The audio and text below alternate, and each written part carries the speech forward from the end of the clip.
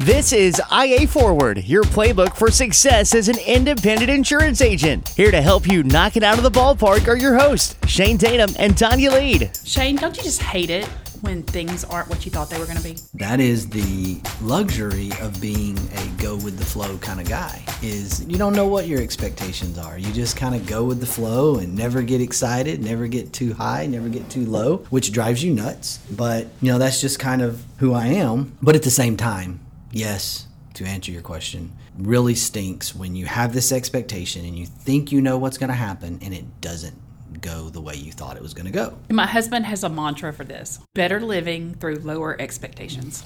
I just got back from a 3-day weekend. I went to what we thought was going to be Cancun for the weekend with some friends and ended up about 2 hours from Cancun at a party resort. Party.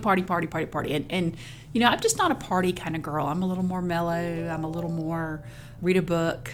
And we made the best of it. We had a good time. We enjoyed our friends. But the weekend definitely wasn't what we thought it was going to be. Our room was a swim-up room, which was right across from the giant pool bar where they were having foam parties and DJs and girls dancing in bikinis that actually work for the resort. I didn't even know that they did that. They were like dancing to 70s music in their bikinis around the bar. It was a party.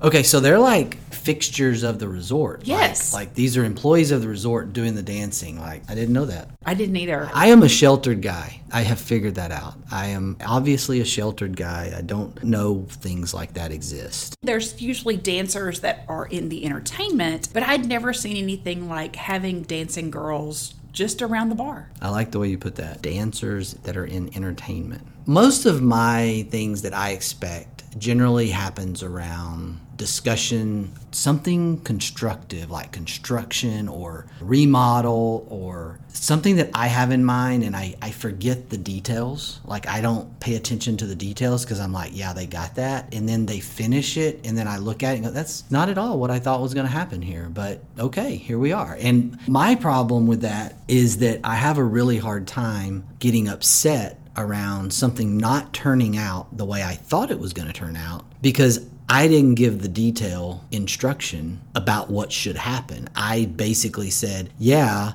we need to repair this wall and add a wall here and put some lights up. That would be my general instruction to the contractor. Our listeners could not see the look of horror on my face when you just said, just put some lights up. Just put some lights up, right? And then you figure out there's a million gazillion types of lighting, and I get totally overwhelmed by that, so I just check out, which is why I'm married to an individual who pays really, really close attention to detail. That's my issue with things not turning out the way you thought it was going to turn out, is because people are not looking into my thought at that point. They don't have access to my brain. And I think they should, I think they should just know what I'm thinking. And I think at the end of the day, that's how we should operate. Just understand my brain and we'll be fine. So how fun would this be if that was my superpower? That would be fun because then we wouldn't have to worry about miscommunication, and exactly what I was thinking would be,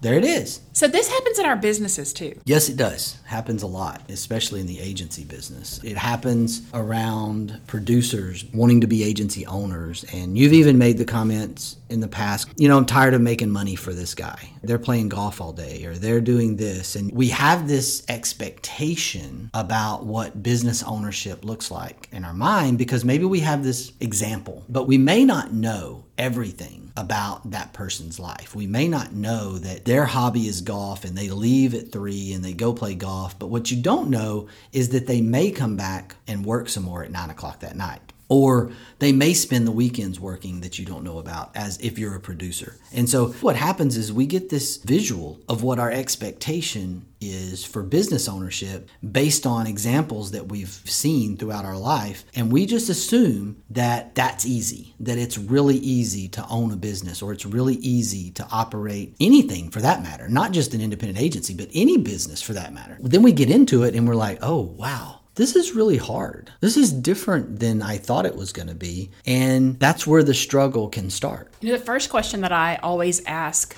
someone when they tell me they're ready to start a business is, do you know what a 940 and a 941 is? Usually no, because people have no idea what it takes to start a business, what to have employees. And I think that until you've done enough research that you even know what a 940 and a 941 is, you're not ready. You could say another dozen things that would fit into that category. There's an excellent book out there that I always kind of lean on and reference. And I think it's a good book for agencies that are already established, that are trying to figure out how to grow or move to the next stage of their agency life cycle. And that is the E-Myth. The E-Myth stands for entrepreneurial myth. And it's this idea that as a technician or as a worker, an employee, manager of a business, that when we set out into our own thing and we jump off into our own business, that we tend to do the same thing and create a job for ourselves. That's the typical path or result of most new agency owners or new business owners, for that matter, any industry, is they leave their job and they start a business and they structure their business that sends them right back into a job, which is not why you started the business in the first place. You started the business in the first place because you're trying to get away from the quote unquote job environment, but now you've started this new business and you've circled your way right back to that point. So many people use that term entrepreneur. It's kind of like the term bougie. Like, it does not mean what people think that it means. I know what bougie means. Fancy, luxurious, right? Over the top. That's my understanding of the definition of bougie. Yes. And that's the definition that everyone uses. But what's so interesting about that is that it comes from the term bourgeoisie, which is French for middle class. And it was a term that was created when the upper class royalty, and there was the upper class, there was the lower class, and then somewhere right before the revolution, this middle class started being created, and they called it the bourgeoisie. And it was actually putting people down, and it was the antithesis of the word bougie that we use. See, and I thought it was created a couple of years ago by the Kardashians. So, I didn't know it was French, or I didn't know it was created in aristocratic history here. So, learned my thing for the day. So, when we talk about being an entrepreneur, most people think that just means that you're a person that's starting a business or a person that owns your own business, where really the definition of an entrepreneur is that you're starting a business but taking on a much greater than normal financial risk in order to do so. So being an entrepreneur isn't always really a great goal, because when you're starting a business, I think it's better to be in a place where the risk isn't nearly so high. Obviously, a lot of the motivation that comes from I'm going to start my own business is generally around I want more freedom, I want more potential for earnings. And in a lot of cases, neither of those things come to realization. Actually, if you do it in a wrong way, you can become a slave to that business and have less freedom. We have plenty of examples across the landscape of the economy, of the insurance industry, of various industries, of folks that are making less money as owners than they could be making as an employee or some type of executive at a different company. And so there is this myth, that's why it's the E-Myth, that there's a silver bullet, that it's this magic pill kind of mindset that if I start a business, if I break out on my own, then this is the result I'm automatically going to have. And I think we have to fill in the blank here with, yes, we want to encourage the spirit of you making that leap and making that jump, because obviously that's something that we think is important. We are behind that effort and we want you to do that, but we also want you to be aware that making the leap is just the first step. You have to do it the correct way. You have to think about how you set it up and how you build your business is going to give you that end result, not just the act of saying, I'm going to start my own business. Starting your own business doesn't automatically give you freedom or increased earnings. But that's what the multi-level marketing people tell us. That's what they tell you, because the first 3 people that got in are gazillionaires and everybody below them aren't making anything. It is a tragedy in that people see and have the MLM strategy out there that can taint the visual and taint the result here. That said, I know a lot of really successful independent agencies, and the independent agency system is as good as it gets, in my opinion, on catering to this concept, catering to this entrepreneurial spirit and saying, yes, make the leap. You can do it. Because there are best practices, there are examples, there are support systems available to you to help you be successful. And so I think we have the best of both worlds. I think we have this entrepreneurial pathway in the independent agency system that gives this opportunity that is painted: start your own business, have more freedom, start your own business, make more money. I think we have an industry and a channel within an industry that says, yeah, you can do that and realize it and actually accomplish. It's not a myth. It's actually something that you can do. So when I first came on board, you were in the process of creating a organizational chart. And I think you worked on an organizational chart for about a year, doing it by position, then doing it by people, and then going back and redoing it and redoing it. And that's one of the things that the book, The E-Myth, really focuses on. It talks about setting up your business the way you ultimately want it to look like. That way you're not creating a job for yourself. So tell me why you think that org chart is so important, and what was our ultimate outcome from that? Org charts are one of the most difficult things to get right. I have spent hours on org charts over the years, days, hours that turn into days, that turn into weeks, etc. And in my opinion, the best approach to an org chart does have a lot of influence in my life from the book, The E-Myth. And that is, what is your end result? What is your best guess goal of your end result? What does that org chart look like? As you start laying that out, and if it's just you and there's no employees, who do you put in those boxes? What do you do? Well, guess what? You go into all those boxes. But if you map that out and you say president, and then you go down, and then you have marketing, and you have sales, and you have operations, and whatever pathway you go, and you start laying out that org chart, the number one mistake that most people make is they try to put names of people in those boxes. And don't do that. The E-Myth book will tell you don't do that. Put the position, put the job description in those boxes. And then once you've got all of that laid out, then you can go back through and fill in the names of the people. And it's going to be depressing, because day one, you're going to put your name in all those boxes. Then as you go and as you start building out your organization, as you start growing your business, it may be 6 months, it may be a year later. Guess what? It's time for that first hire, whenever that time comes, and you're going to look at those boxes. What is my need? What do I love doing? Where does my name need to stay? And where does someone else's name need to replace me? And then it's just this mechanism over time of replacing yourself in as many of those boxes as you can afford to do and stay profitable, and give yourself that ultimate goal, which was more freedom and more earning power. Sometimes people don't think about that, and they just start, what do I need an org chart for? It's all me anyway. What does it matter?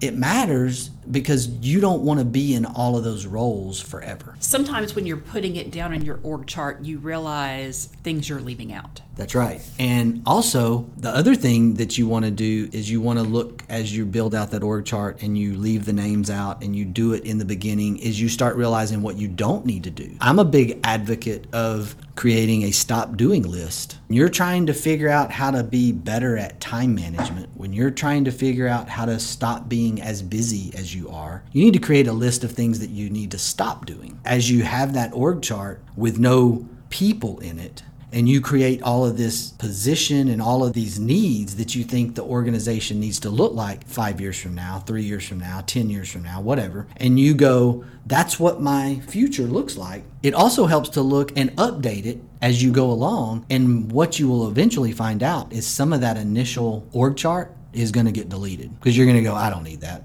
That's what somebody else had. That's what that agency had. That's not me. That's not who I am. I don't know why they have that position, but they do. I need this other position. And so that's a guide that's going to help you along the way. What about trying to fill it with free labor with family members? I see this a lot. Oh, my wife can do that. I can get my teenager to do marketing and social media for me because they know all about that TikTok stuff. I'm not going to blast or say don't go down the path of that free labor if it's certain technology, because TikTok, there's a lot I'm learning in watching my teenagers through the years do this. And so there's something there, and I'm familiar with some agencies who have done some things and introduced their kids to the business through the utilization of social media. Now, stopping at that point and saying, yeah, but I'm not going to turn my 17-year-old into my marketing director. No, I'm not going to do that. We have to be really careful here of why are we doing this? Are we doing it because they're free? Are we doing it because free, as we know, is not always best, and sometimes you get what you pay for? Is it a passion of theirs? Does your spouse really want to get out of their job and join you in the business?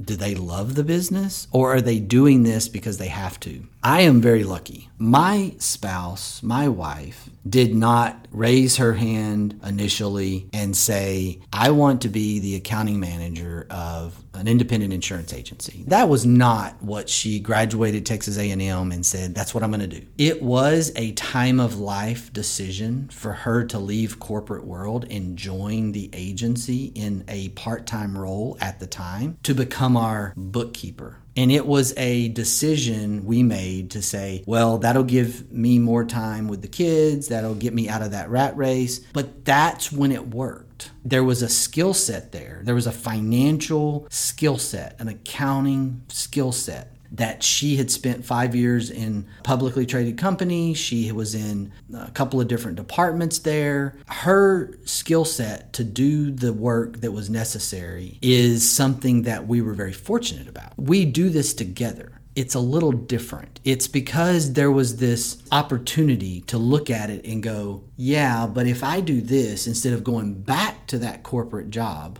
then I'm going to get this work-life balance with my kids. I'm going to be able to be semi-stay-at-home mom, which was a desire of hers. And it just sort of worked out. Now, if you have that, I'm an advocate for that. But free labor because it's free, no. I'm not a huge advocate of that. And talking about, having the kid from church or your teenager doing your marketing and your social media. Yes, they are usually fantastic at using it on a personal level. However, they don't understand the concepts of target demographics. I've seen with partner agents that have decided to go with the teenager from church because they wanted to give them an opportunity. And then the things that were posted were so far away from things that needed to be put on a professional site that did not represent their brand, and it definitely didn't hit their target demographic of who they were trying to reach. The reality of that is they're coming from their point of view. They have no idea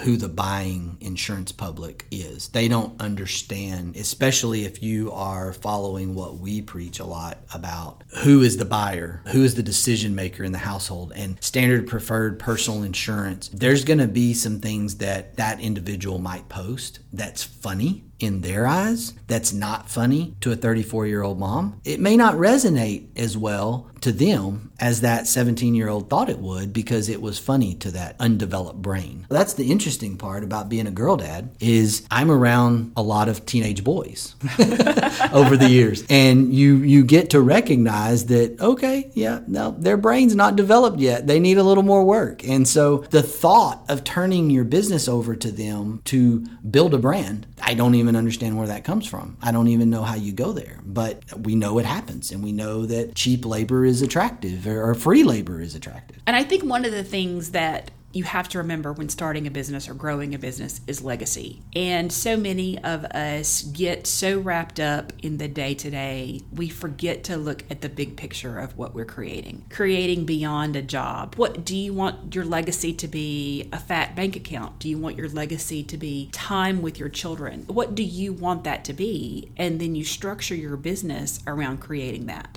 Building a business, building that asset, if you are a business owner, you take that step, you're now in a different segment of the population. Most of the population's largest asset is their home. When you step out into that entrepreneurial world, when you say, I'm going to become a business owner, you're now stepping into a different group where you're hopeful that your largest asset is going to be your business. It is your retirement. It is your mechanism for not only just feeding your family, but doing so much more from a financial standpoint. And that takes time. You may be able to sit here and go, well, I can work this job. And you may be in a position as a producer where you are a really successful producer and you're making a really, really above average income, and stepping out into agency ownership may prevent you from making that income for the first couple of years. You may not be able to do the same thing from an income standpoint. However, if you think long term, if you're thinking about the infinite game mindset and you're thinking about building an asset, different mindset, different approach here, and you can see that, yeah, I may give up some short-term income that I'm going to get back. If I'm successful, I can get that income back down the road. But I'm also, along the way, I'm building what will become the largest asset in my portfolio of assets, which would include my home. I think so many new business owners truly believe they're going to turn a profit way sooner than they do. Thinking about how that creates stress on a marriage is one of those things you really need to think about. Because if you're the primary breadwinner and all of a sudden that steady income is down to nothing, that's one of those things you need to not only be looking at, are you financially able to get by for at least 2 years? You need to make sure that your partnership is in a place that it can handle this kind of stress for 2 years. That is one of the misconceived notions about starting an agency, is you're going to be able to take all of that production right away and turn it into income for yourself. And it's just not a reality. You've got to be willing to reinvest in your business, invest back in your business, prepare for that first employee.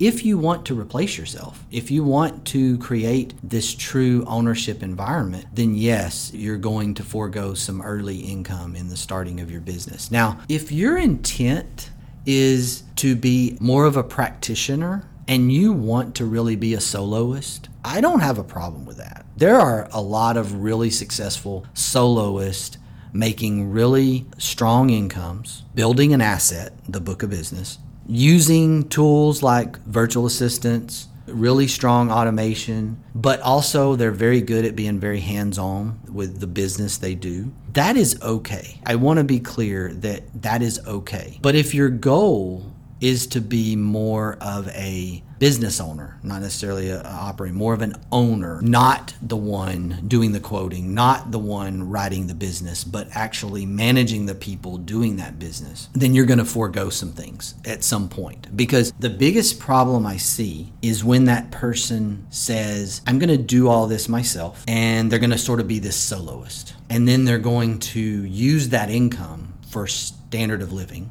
that they've built. Let's say they're generating $200,000 a year worth of revenue after expenses by being a soloist. And if they're using $200,000, spending $200,000 a year, then they never feel like, how can I ever afford to hire somebody? Well, that's crazy. You can afford to hire somebody. What you can afford to do is live at a standard of living of $200,000 a year and hire somebody. But if that's what you set up, if that's how you go into this, instead of I'm going to live on $80,000 or $100,000 a year, which is extremely, extremely good, and you're going to do that for a little while, well, now you've got capacity of revenue to actually hire help. What I see happening around this whole concept is you start out with, I want to be a soloist. You get into it, you spend what you make, you have a lifestyle of X that's a little higher, and then you decide, wait a minute, I don't want to do it this way. I want to actually manage people. I want to actually hire people to replace me, but you don't want to give up that standard of living. Well, you're trying to cheat the system. That's going to be really difficult to do, because then you're going to say, well, I got to grow a little bit more. And so you decided, I'm at $2 million in premium, doing this by myself. It's comfortable.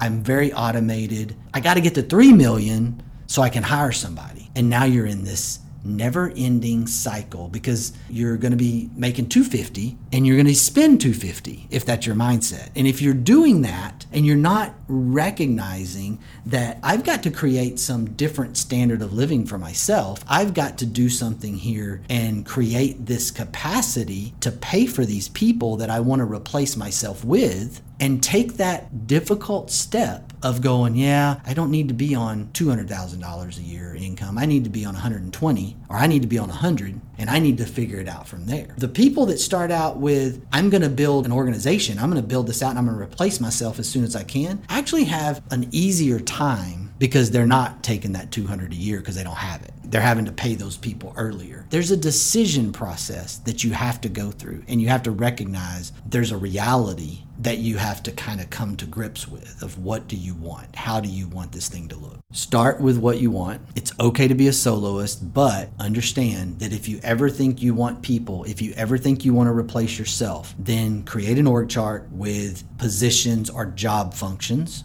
Start out with yourself and then replace yourself along the way. And keep in mind that if you want to run a business, if you want to own a business, you're building an asset, you may have to give up some income to do that, to pay for those people along the way. I'm going to leave us with this from Muhammad Ali. Live every day as if it were your last, because someday you're going to be right. Attitude's a choice. Make a great one. Bye, y'all. Ready to get the ball rolling with your independent agency? Learn more at IntegraAgent.com. That's IntegraAgent.com.